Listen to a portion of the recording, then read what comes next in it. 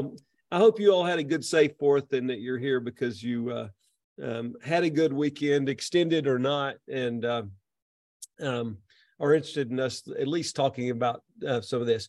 Since it's a small group, if you have a question, I've closed down the chat window where I can't see it so that I have everybody's face up. So if you have a question, just wave at me and we can stop and talk about it. What I'm going to do, and in short overview, is we have I'll give credit where credit's due on this. One of the beginnings of me being in education was largely teaching investment analysis courses for the Council of Residential Specialists, now the Residential Real Estate Council. And that started back in 2002. We did a 2-day course. We analyzed taxes and properties and everything, and did in a long 5-page Excel form, and did a financial management rate of return. We have since created a 1-day course out of that where we just use the APOD, which is annual property operation data, to do the exact same thing. And so what I'm going to do is give you in a short form what we do to analyze just any regular property in quick, easy format. You can Google and get what I call an APOD online really easily. There's no specific one. They're all do the exact same thing. I'll show you the one that I use. And I'm happy if anybody wants me to share mine with, I'm more than happy to share it with you. That's not a problem. It's just making sure you know what it is. And I'll show it to you and I'll pop it up. This is not hard. It's really easy. And it answers a lot of questions that people often get when talking about investment properties. And just to be honest with you, in the last 2 weeks alone, I have gone through with other agents' clients from Little Rock, one from Hot Springs, several from Fort Smith. But I've gone through this with their clients to help them out simply because they didn't know how to analyze it properly or exactly what their clients were asking them. So as we figure out and put this together and we start looking at it, I think you'll find it to be helpful.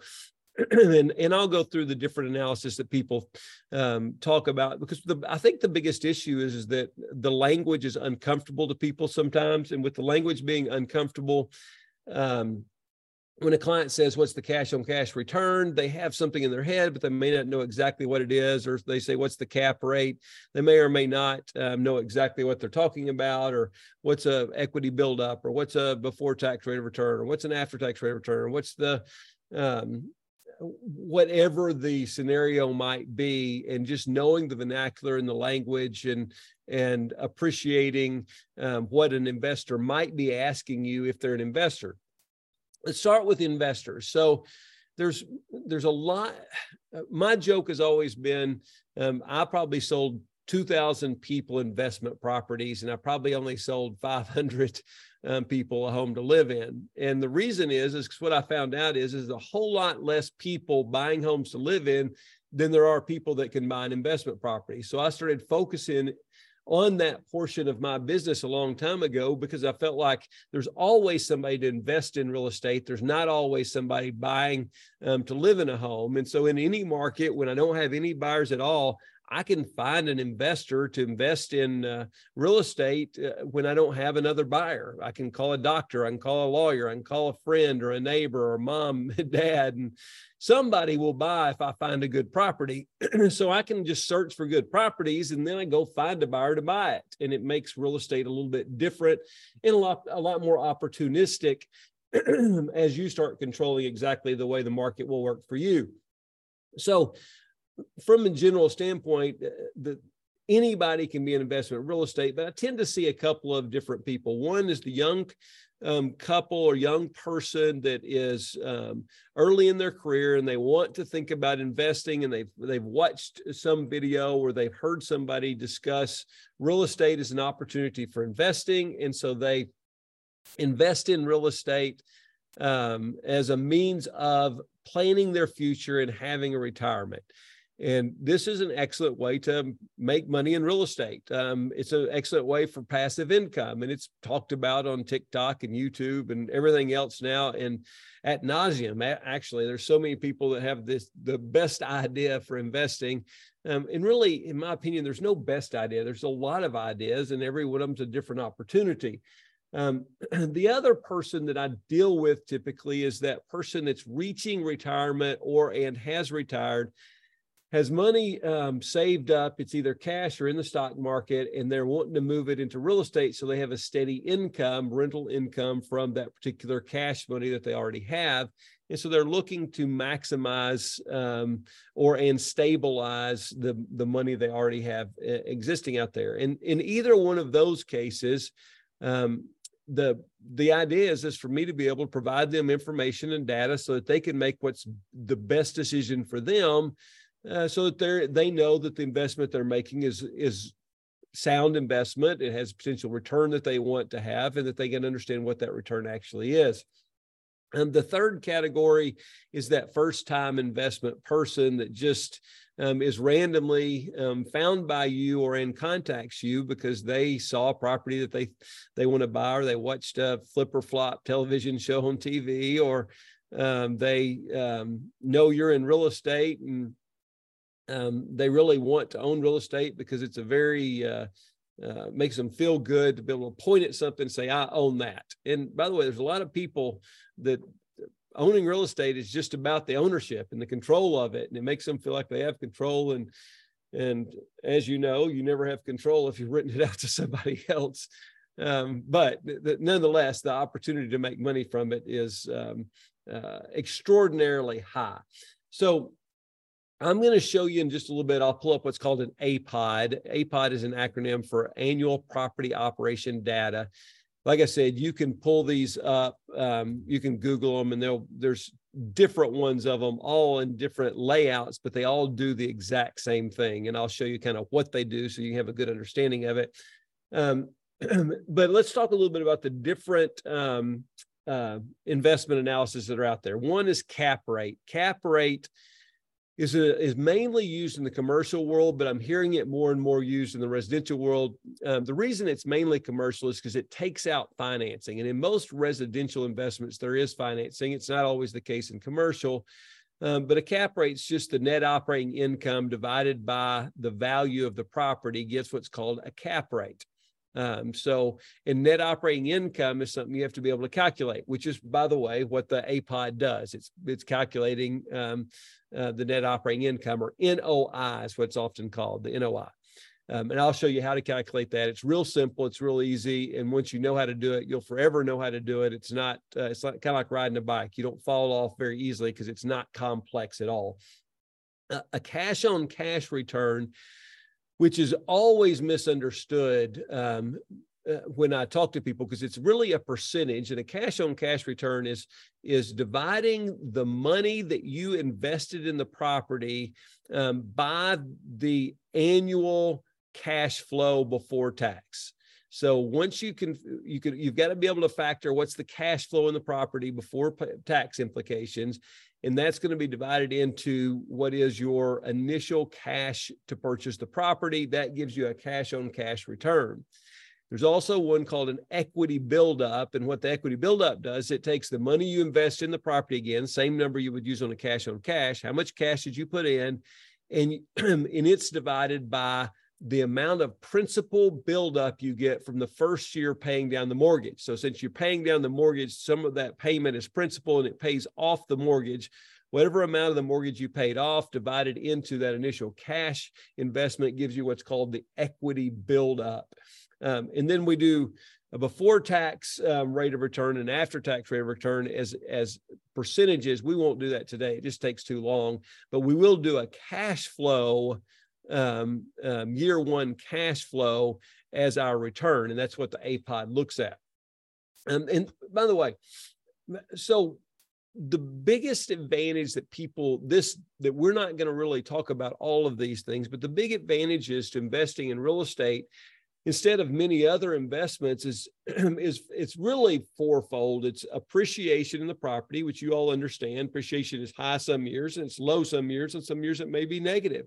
We're approaching a time period where we may see some pullbacks on appreciation. But as long as there's a shortage of housing in certain market ranges, you're not going to see much pullback in prices. In areas where there is extra inventory or in higher end price ranges, you may see some pullback where it doesn't appreciate for a few years. I will tell you, on average, NAR has been tracking this for a long time, and the average appreciation annually is about 6.2%, and that's factored over a 30-year time period. So if you look at any 30-year window of time, many times when I say that, the tracking could be any 30-year period, and they almost always include some recession and some really good appreciable time periods where you have 25% and some in maybe -5 or 6, correcting some of that. Equity buildup is another reason people like real estate, because you can borrow money to invest in real estate. When I say that, you can borrow money to buy stocks, but you have to have enough money for what we call a cash call or a capital call, where if the stock goes down in value, they will want you to hold a certain amount of cash to be able to make up the difference in the value of the stock if you borrowed money to buy stock. So it's a lot harder to buy stock. You don't get this fixed interest rate for 30 years the way we do with real estate. And everybody should know that you can own up to 10 properties in 30-year fixed mortgages in your personal name. So up to 10. Past 10, you have to go into in-house bank loans, and they're going to be shorter loans. But up to 10 properties, you can have long-term finance loans. One of the other reasons people invest is because of cash flows, because most of my investors are cash flow investors. If I show them this APOD and it has a positive cash flow at the end of the year, most of them want to buy the property. Now, the problem with that is that cash flow is tricky, because I can make any property cash flow. It's just a matter of how much money they put down. If it's not cash flowing at 20% down, well, they can put 50% down and get it to cash flow. If it's not cash flowing at 50% down, you can put 80% down and get it to cash flow.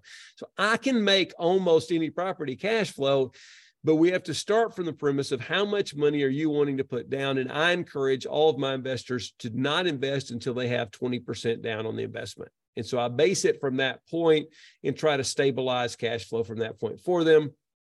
And then the last one, which we won't talk about that much, is tax advantages. And when I say tax advantages, I'm talking about the fact that you get to depreciate off the improvement value of the property. You get to depreciate off capital improvements. You get to write off repairs and certain expenses or deductions. Your interest deductions on the note you get to write off. You have tax write-offs. And all of those things add up to significant additional savings for investing in real estate. And by the way, I always hate to say this out loud, because I never want anybody to misinterpret the reason why I say something. And I don't want this to be interpreted as me saying something about my financial situation. But I want to explain something to you, how important tax write-offs are in investing in real estate. My investments in real estate, which I don't have what I did back in 2007 and 8 going into the recessionary period, because I had to sell off a whole bunch, but I probably have about 10 million in properties. And that 10 million in properties equates to, in tax savings, in me having about $160,000 of deductions in taxes before I have to pay tax. Now, listen to what that means. Because I'm a qualified real estate practitioner, as many of you would be, and because I own that much in real estate, because of the depreciation and the other tax write-offs, I get to make about $160,000 in profit or commissions before I start paying taxes, because that $160,000 is all write-offs from my real estate investments. So I want to explain to you that the reason why real estate for me is so important is it saves me significant tax dollars. I mean, significant tax dollars. We're talking $30,000, $40,000 a year in tax savings because I've invested in real estate. And for many investors out there, that is one of the reasons why they look at real estate as an investment, because it does have tax savings and it can roll into a lot of big advantages for them. Although as a real estate practitioner, you have much greater opportunity for write-offs than does the average investor who's not in the real estate business. And that has to do with what we call passive loss rules, which it stops certain investors from being able to write off against their active income. You being real estate agents aren't trapped in that scenario in the same way. So what I want to do, I'm going to calculate. I want to show you how to calculate the net operating income. I'm going to teach you how to calculate the cash flows, and I'm just going to go through the form with you real carefully. So I'm going to share the screen. So if you can't see a screen, this would be the time to find one. It doesn't mean you have to have a screen because I'll describe it along the way. But can you see that? Everybody nod your head that I can see. I'm trying to readjust my view here. Can't see all of you, but I can see most of you. Okay, can you all see the Excel? Nod your head yes, Philip, so I know. Okay, good. Okay, so I put this one together this morning just for the fun of it. Again, there are a lot of them out there. I Googled this morning just to see, and all I did was Google APOD, A-P-O-D. You can actually also Google annual property operating data, and you can get tons of these. They're Excels. They all do basically the exact same thing. So no fear in getting the right one or the wrong one, because they're going to do virtually what I'm about to show you. So they start off with, and I always put an address and a date on mine, because I don't want a client to come back later and say to me, hey, Dale, you gave me this deal and this doesn't work today. Well, I can then point at the date. So I did that 2 years ago for you. And yes, the market's changed. So it's just like a survey. It's copyrighted by the date and the actual address that I'm using, so they can't point to it later and try to force me to justify numbers at a later point in time. This top half of the screen, I'm going to show you there's a bottom half and there is a top half. And the top half is basically just the mortgage, and all it's doing is running the mortgage amount here. And so it's what was the purchase price, $275,000. I'm going to change this acquisition costs to $5,000. So acquisition costs would be how much cash are they bringing for the closing costs? I mean, everything that they're charged from the bank to get the loan, from the title company to close. So the purchase price on this example is $275,000. And I actually, for those of you that live in an area that you can't buy a $275,000 house, I suggest to you that there are plenty of them in Arkansas. This is a recent one that I did for somebody in Little Rock, of all places, which is a heavy populated area. So if you can buy a $275,000 investment in Little Rock, I am sure you can buy them across the state. Now, the rents may be different in different areas, so you've got to make sure you've got rents that are common. In my area in Northwest Arkansas, some of you that are up here, Janet, and some of you would say, we can't buy a $275,000 house for anything. As a matter of fact, writing an offer on $275,000 house would mean you and 60 other people are all going after the exact same house. And you're going to overpay, and the rent's probably not going to match what it is that would make it cash flow. But that's okay. You got to know your area. I know I can drive not too far from here and still find good investment properties. They still exist, usually within 60 miles of any city. I've been able to find really good investment properties. Even in Chicago a few weeks ago where I was at, same thing occurred. I had to get a little further than 60 miles out, but I got about 90 miles out from Chicago, and all of a sudden I could buy investment properties and they all cash flowed again. So it's not too far from most major cities or most areas that you can find properties. So the first thing is we put in the purchase price. The second thing we put in is the acquisition cost. That's those closing costs on the settlement statement, cash they have to bring to the table to close, and then their mortgage. And this one's set up where I can have more than a first or a second mortgage if I need it.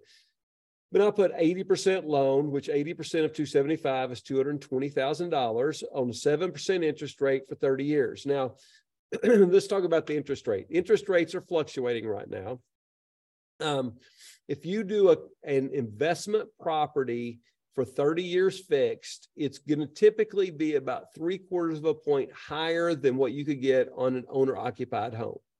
So if the owner-occupied home is 6.5, you're going to pay 7.25. If owner-occupied home is 6 3/4, you're probably going to pay about 7.5, because an investment property is considered higher risk by the banks. Therefore, they charge you a higher amount for it.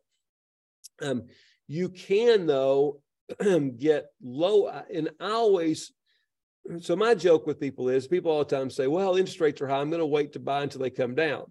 Well, that doesn't make sense to me. And here's why it doesn't make sense.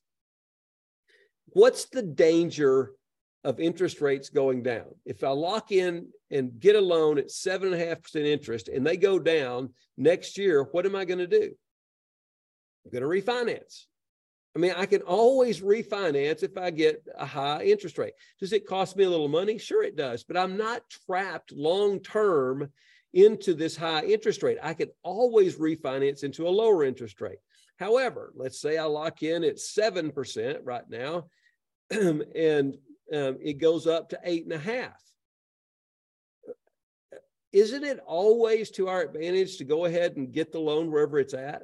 Because can't you almost always refinance to a lower and keep yourself protected from a higher? I mean, and I understand there are costs to refinancing, but the cost to recoup a refinance is about 2 years, about 18 months to 2 years, depending on which lender you're using. So if I can recoup that because of, and it depends on how much of a drop there is in the interest rate, but in general, I'm not going to refinance over a 0.25% drop, but I'll refinance over a full point drop or 3/4 point drop. In 3/4 point drop, I can recoup that in a couple of years. If it's a full point, I can recoup it in less than that. So again, I want you to always think about talking to your buyers and especially investors about, hey, it's okay to lock in at whatever interest rate it is, because you can always refinance if it goes down. You cannot refinance to a lower interest rate if the interest rate goes up. And I know you all know that, and I overspoke it. But this is automatically calculating for me a 7% on a 30-year term at $1,463.67 being the principal and interest payment. Does not include taxes and insurance, just the PI, not the TI. Oops, I guess I didn't turn my phone down. Give me a second here. Well, it is turned down. Huh. That's never happened. That's the weirdest thing. It's turned, my volume's turned off and it's ringing anyway. Huh. Now that all y'all know that, you'll probably start calling me while I'm teaching so you can just make fun of me. Now that throws me. Now I don't know what to do because it makes my phone. I didn't do anything different for my phone. I did do the new update, so I guess the new update probably has something in it. And there's Alicia calling right now just to test it again. It's not working. Yes, thank you, Alicia, for testing the theory. It did it on my office phone transfer, so you might try the 582-3200 number, 479. That one might make it ring. But I turned the volume all the way down, so you're good luck on making it happen again.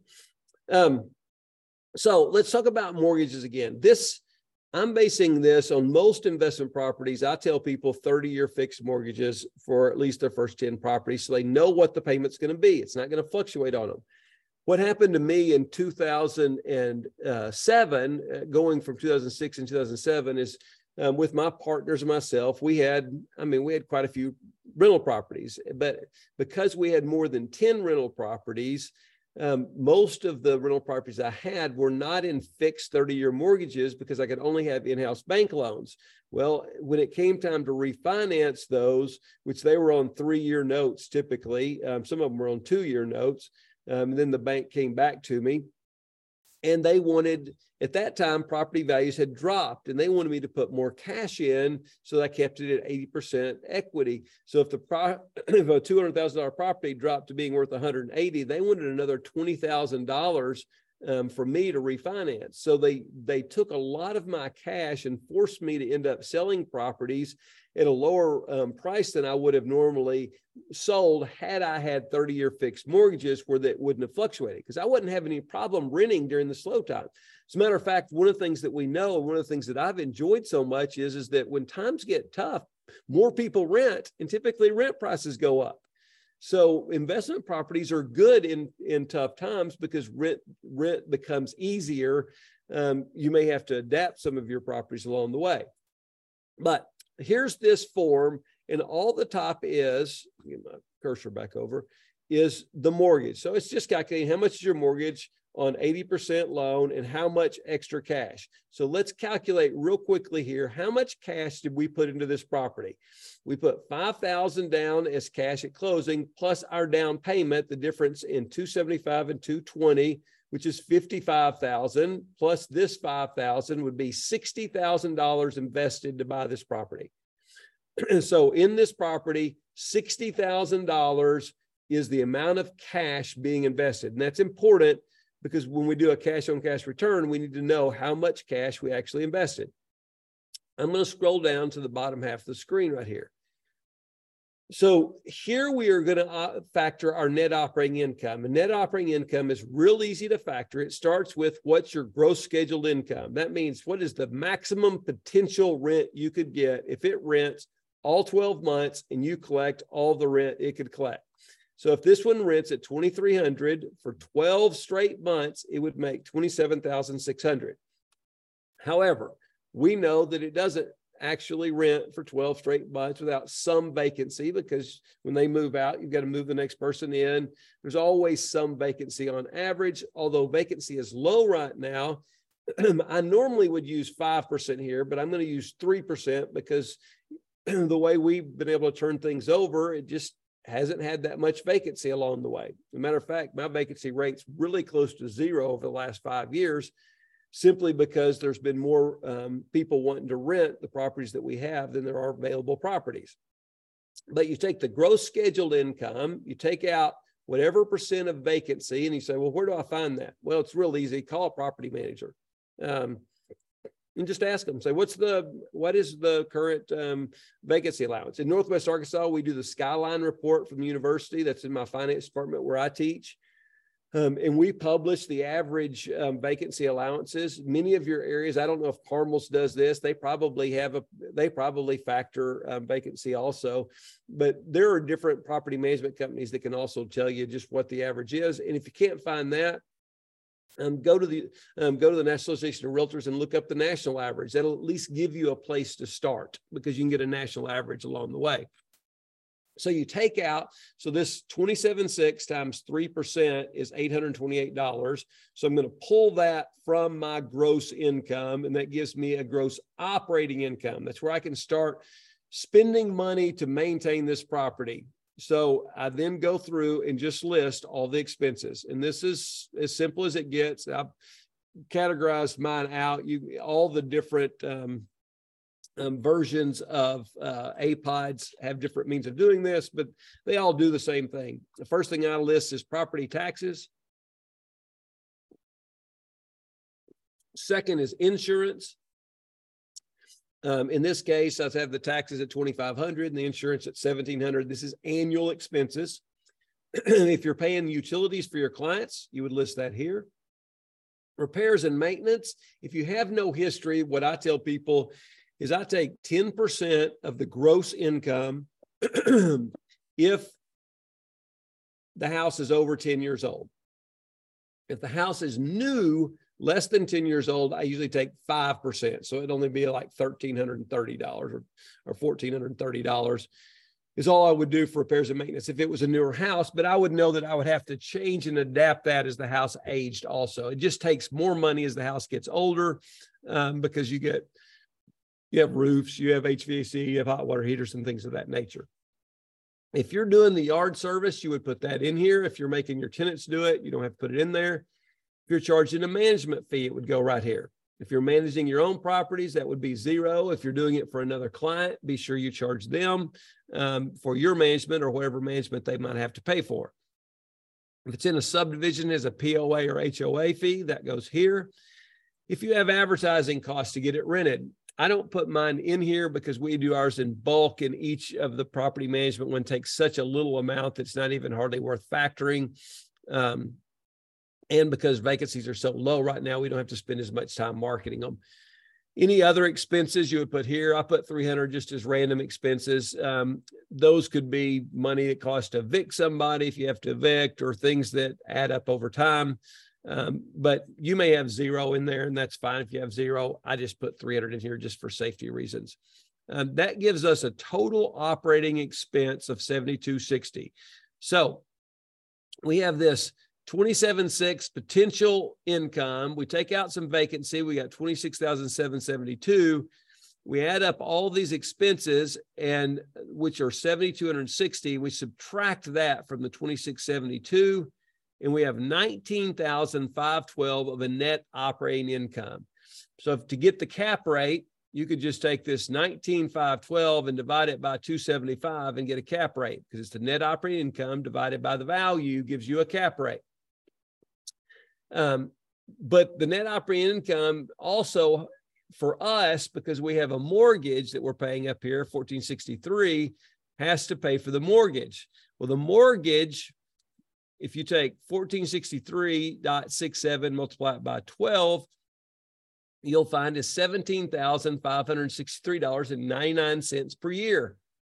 So you take the $19,000 of net operating income and you subtract your debt service, gives you a cash flow of $1,948. And $1,948 is going to be your cash flow before tax. Now, this number here is what's used to calculate a cash-on-cash return. So you remember how much money we put into this property? It was $55,000 in down payment and $5,000 in closing costs, or $60,000.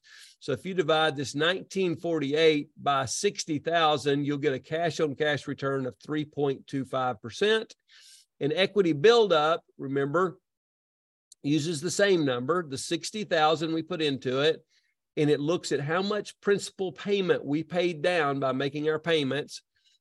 Mine calculates it for me. It's $2,235 of principal pay down. That divided into the 60,000 gives us 3.72% equity buildup on the year. So if somebody asks me what's the equity buildup, I can quickly calculate it. They ask me what the cash-on-cash return is, I can quickly calculate that also. And by the way, that's not a very high cash-on-cash return. Not at all. And it's because right now we have to pay maximum dollars for properties. This same property, I probably could have bought for $200,000 just a year and a half ago. And by the way, what if I did buy it for $200,000? Let's just switch it. This is where it gets fun, because your clients may say to you, well, I don't like that cash return. Then let's see what we need to offer then. Let's offer them 200, see what happens. Now, all of a sudden I have $6,738 of cash flow before tax, and my cash on cash return goes up to almost 15%, simply because I got it the right price. Well, that's probably a better return than he'd want. He'd be happy to. But what if I could make an offer of 235? And let's see what happens to the return. Now we're getting about where most of my investors would be happy. They're still getting $4,500 of annual cash flow, but the cash on cash return is still 8.66%. So that's better than they're getting in a money market account. It's probably better than they're getting in the stock market. So they start feeling really good about that, and knowing that they're also getting some equity build up on top of it. So if you kind of combine those, you've got 12, 13% worth of return for them on equity and cash on cash. So this is what I call an A-pod. This is where it gets really fun, showing clients. I'm going back to the original numbers. Oops, not 275. How different things can look. Now, you may say, okay, so 275, Dale, this one doesn't quite work. I want a little more positive cash flow. Then can we rent it for $2,500 instead of $2,300? And if we could, we can factor in that monthly rent at $2,500. And then all of a sudden, here we are back again with a positive cash flow of $4,200 and a cash on cash return of 7.13. And you see how easy it is to talk to them about the different possibilities that exist. You may say at $2,500, our vacancy rate will probably go up a little bit because we're charging a higher rent. So we got to factor that in, which lowers it back down to only $3,676. Now, I want to be real honest with you. Most of my clients, this is a positive number with an 80% loan, they're ready to buy. So I want to make sure I give them good numbers that they can analyze, numbers that they understand. And I give them a chance to really look and make sure that they're happy with what it is. And I can factor this 3, 4, 5 different ways. I can say, okay, what if we make an offer of 265 and get that accepted? How does that look? We come down, we say, okay, that really improves. What if we can't get but 2350 on the rent? And then that puts us at 2600 of, again, cash flow before tax, or positive cash flow year one. Does that make sense for those of you that are there? This is not hard. Does it seem difficult? Real quickly before I go on, I was going to look up the chat real fast. I see that y'all posted some things. Yes, you could put termite in there also. Somebody put in there termite or accounting fees. That $300 that I have in there, that would be my termite. Accounting fees, if you have accountants that work on the property, definitely, for sure.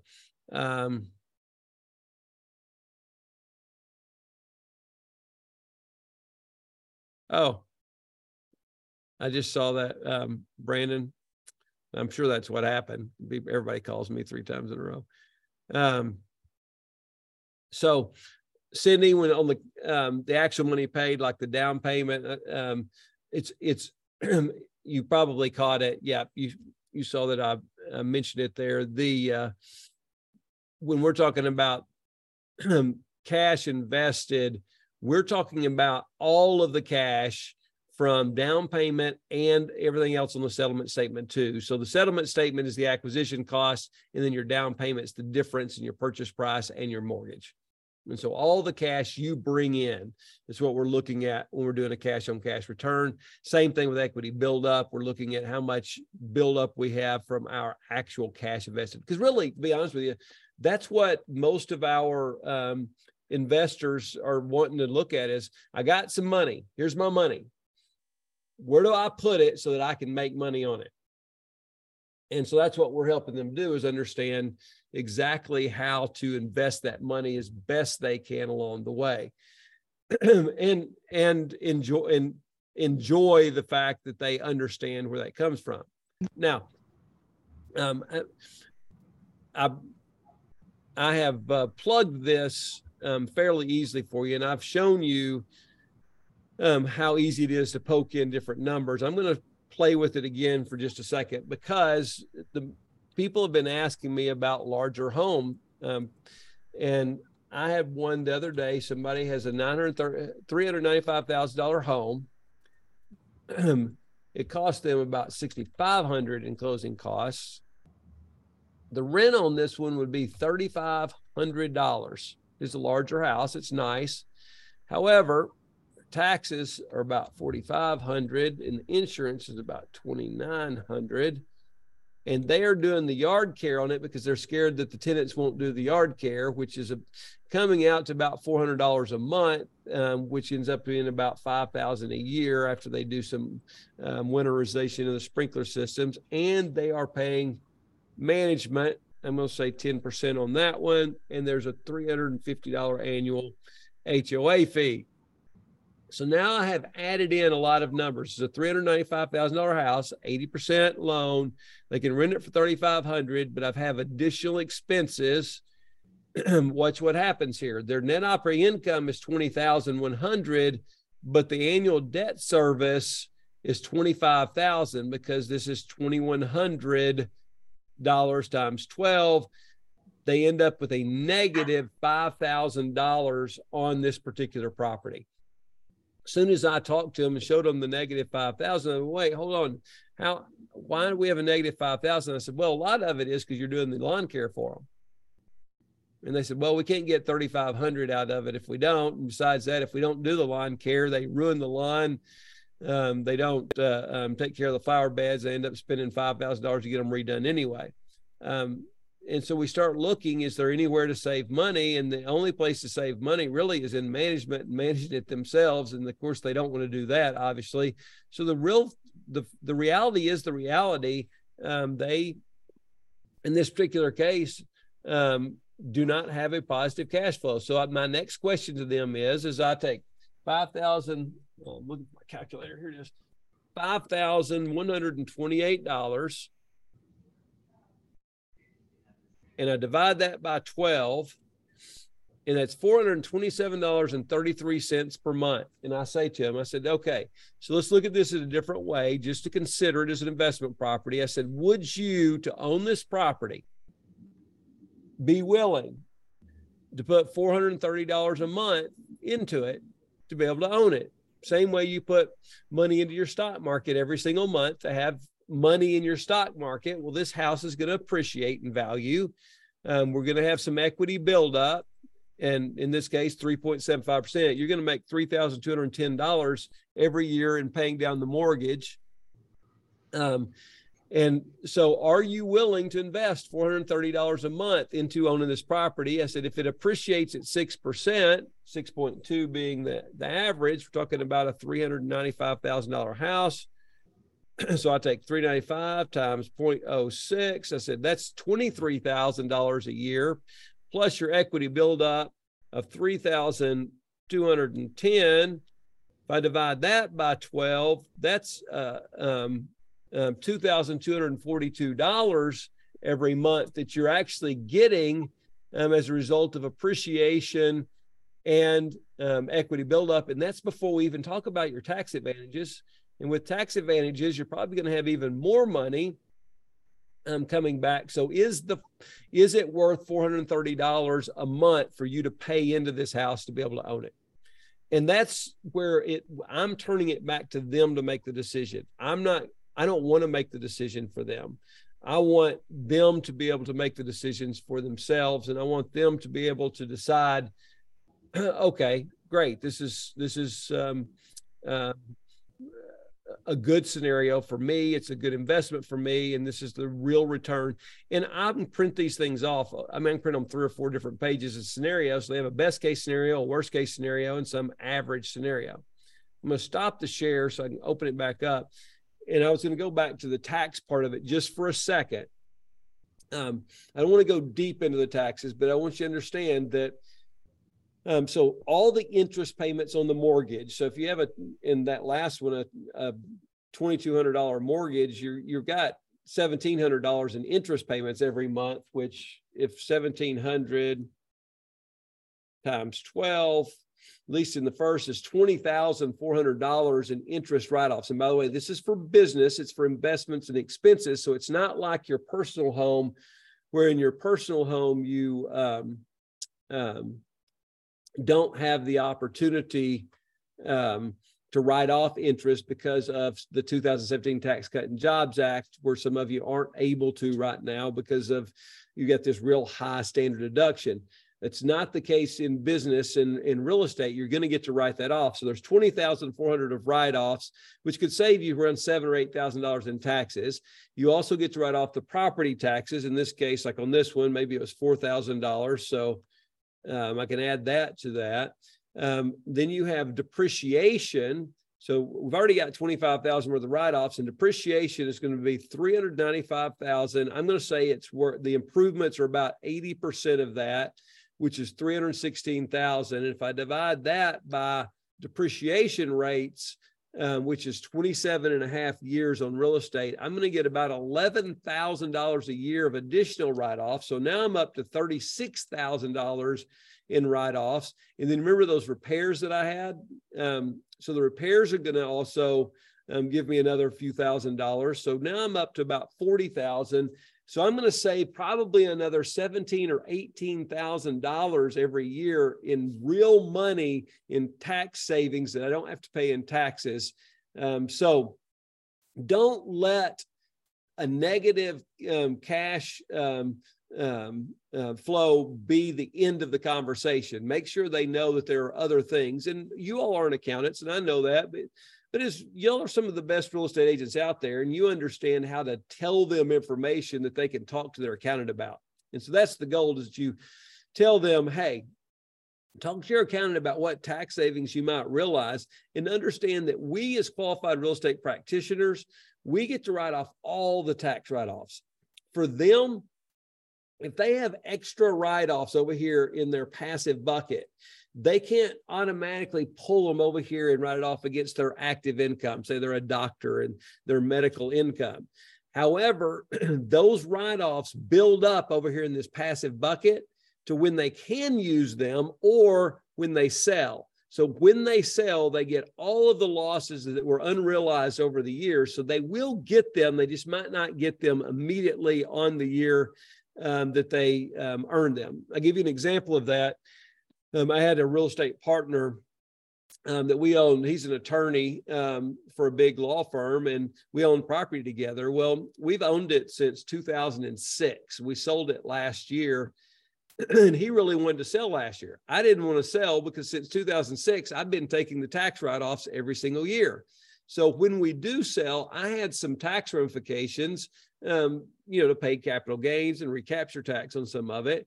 He, however, had been saving up all of his losses every single year since 2006, and he had this big bucket of losses. So when we sold, he virtually was going to have zero tax liability, and I was going to have about $30,000 worth of tax liability. And he really wanted to sell because the market was high. I really didn't want to sell because I didn't want all the tax liability. And ultimately, we sold because me being in real estate, him being my partner and taking my advice throughout time period, I couldn't go against him for my own personal advantage. But know for yourself, know for you, if you're married and you have a spouse, you can qualify a spouse and their income to move the passive loss over. So the good news is you can, if you have a spouse making other income, the losses that you qualify as a qualified real estate practitioner can also write off against your spousal's income also. And by the way, there's specific rules to qualify to be able to do that. Basically says this, you have to spend at least 750 hours a year in the real estate business. Most of you all do that by the second week of the year.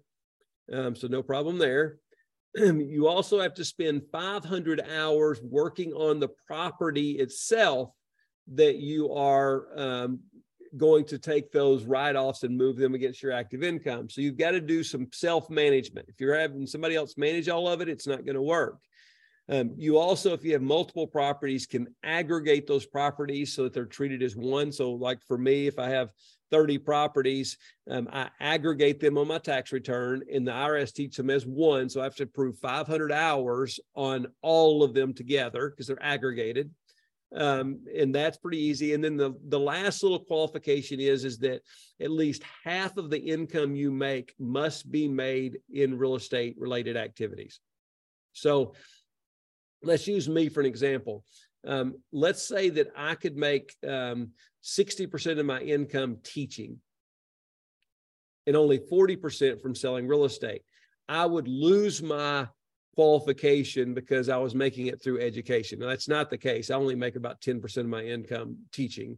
I make all of my money selling real estate, or majority of it. So I say all that to say, you have to know how you qualify. You have to know when you qualify, and know that some of your investors won't actually qualify sometimes.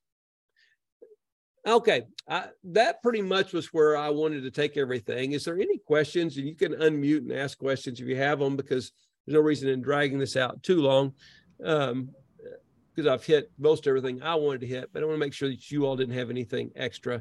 And I'm also going to pull up the chat window too, for those of you that, so that I can see it if you had anything. Dale, I had a question. Sure, Sarah. On your example before, the $275,000 house, or let's say that's a duplex or something, what if there were like $75,000 in repairs that needed to be done, and then you could raise the rate or raise the rents?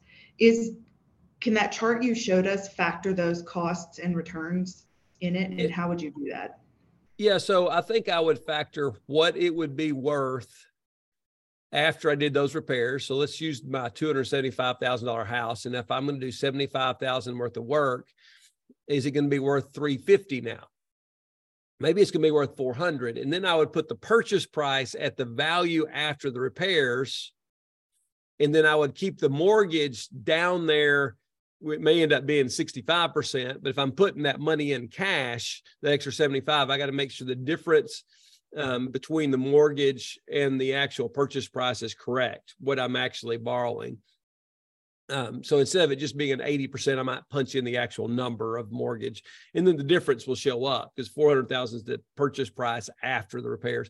And the other way you could do it, and some people do this, they put it in the acquisition costs, and they put in that extra 75,000 into the acquisition cost. The problem with that is that doesn't show the new value of the home. So I want to run the value of the home up to what it's going to be worth also after those repairs. Because generally, if you're going to do repairs, you're buying it here and it's worth here. So I just take the purchase price up to where it will be worth and put that cash in the difference in the mortgage and the purchase price. That makes sense? Okay. Anybody else?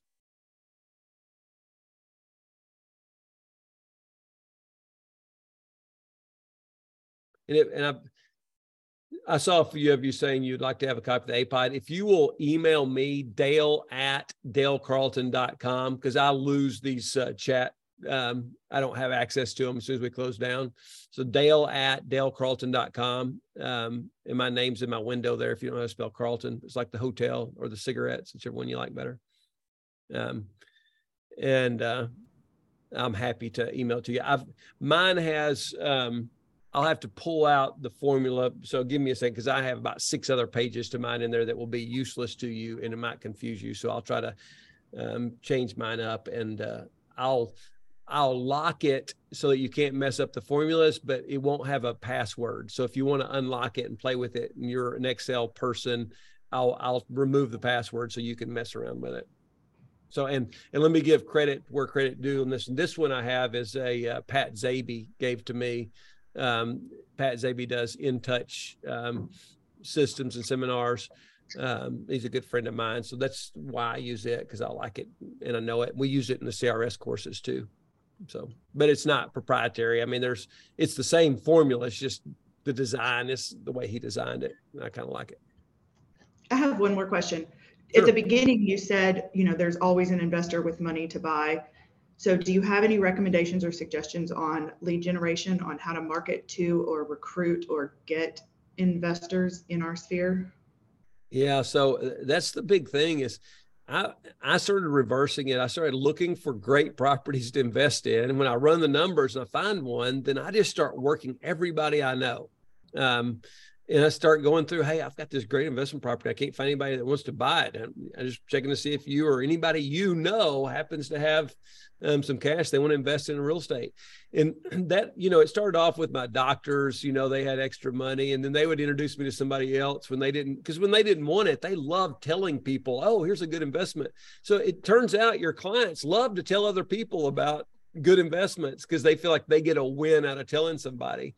So it really, Sarah, it doesn't take me that long to find a buyer if I find a good investment. So if you don't have a house to sell, you don't have a buyer, start scouring the MLS and start looking for good properties to invest in, and then go find the buyer for the property.